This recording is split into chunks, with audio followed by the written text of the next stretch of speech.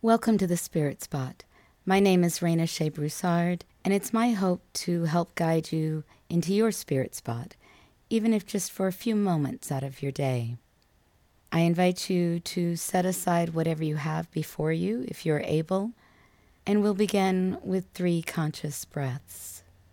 Breathe in through your nose, slowly, evenly, deeply, filling your belly, and breathe out through your mouth, emptying your belly. And breathe in,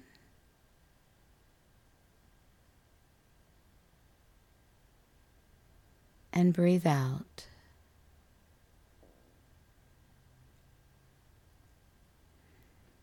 Breathe in,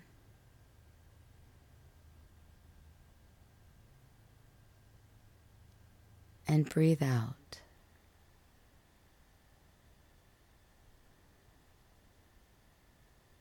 Our touchstone for today is kindness.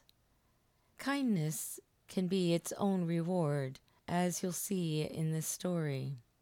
But kindness is often repaid with like benefit in life, as long as the kindness isn't enacted with an expectation of such rewards and benefit. Only then is kindness repaid with kindness. Our reading today is a Chinese folktale, Lord of the Cranes, retold by Kirsten Chen. There are places in China where the mountains reach all the way up to the clouds. High up on one of these mountains lived a wise old man. His name was Tian, which means heaven. There among the clouds lived Tian's friends, the cranes. Tian fed them and cared for them. The birds told Tian of the wonders they had seen on their flights down below. Tian was devoted to these birds, and they would do anything for him. That is why Tian was called Lord of the Cranes. One day Tian decided to go down to the city. He wanted to see if people were remembering to be kind and generous.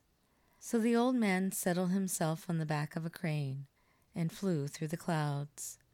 In the city, Tian met a beggar. "Would you be willing to exchange your clothes with mine?" Tian asked. The beggar was shocked. "Oh, no, sir.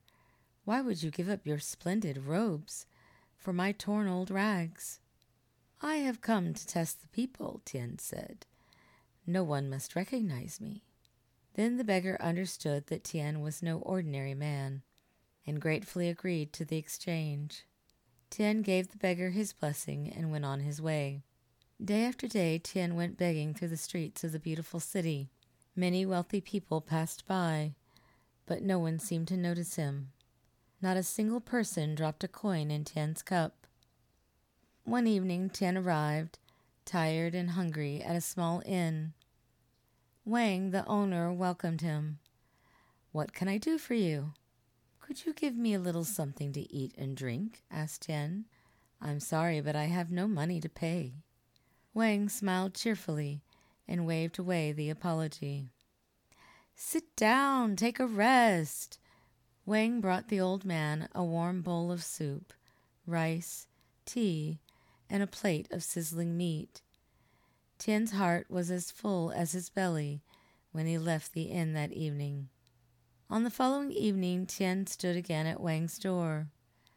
"Please, sir, could I have a sip of rice wine and a bite of jiaozi to eat?" he asked. "My pleasure, and don't worry about the cost," answered Wang. Tian ate and drank and smiled his thanks. From then on, Tian came every day to Wang's inn, where he was always welcome. Many months went by in this way. One day, Tian said to Wang, "I am deeply in your debt. You have been so good to me. I must find a way to repay you." Wang was quite surprised. "But you do not need to repay me. What I have given to you, I've given gladly. It makes me happy when I can help someone." Tian smiled. Nonetheless, I would like to repay you. Of course, I have no money, but I can give you something else. Tian untied a gourd from his walking stick.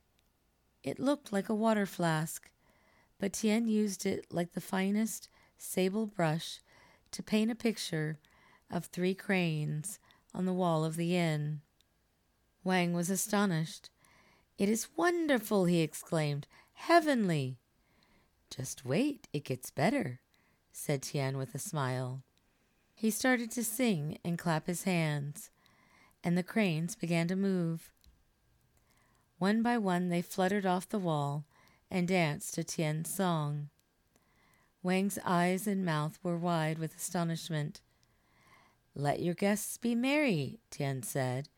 "When they start singing and clapping, the cranes will dance." Tian turned to the door. "Wait, just who are you, good sir?" Wang called, but Tian just gave a friendly wave and disappeared. Soon everyone in the city was talking about the wondrous dancing cranes at Wang's inn. More and more people came every day to marvel at the beautiful birds. Before long, Wang was one of the richest men in the city, but he always kept a seat free and a bowl of soup ready for anyone in need. One day Tian returned. Wang hurried to greet him, sat him at the best table, and brought him a delicious meal. "Please tell me who you are," he begged. Tian didn't answer. Instead, he lifted his flute to his lips and played a melody that was so tender and beautiful it brought tears to Wang's eyes. "That was a melody from heaven," whispered Wang. "I thank you for allowing me to hear it. You have made me a rich and happy man. How can I ever repay you?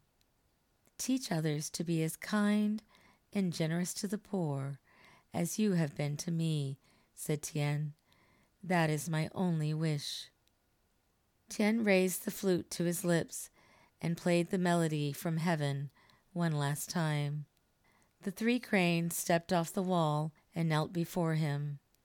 Tian stroked them and said, "I thank you for your help, my friends. We will now fly home." He bowed to Wang. "Farewell, good sir." Tian flew on the back of one of the cranes, up away from the city and into the sky. A great flock of cranes accompanied them. Wang stood watching the sky long after Tian and the cranes had disappeared. At last he knew who the unusual beggar really was. Deeply humbled, Wang returned to his inn. For the rest of his life, Wang tried to fulfill the Lord of the Cranes' wish, telling all who would listen of his miraculous encounter with the beggar in disguise, and urging them to share with those less fortunate.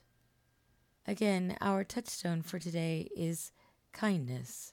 I invite you to pause several times throughout your day for 3 conscious breaths and to reflect on whether you are able to live out acts of kindness purely for the kindness itself. And may you create a great day.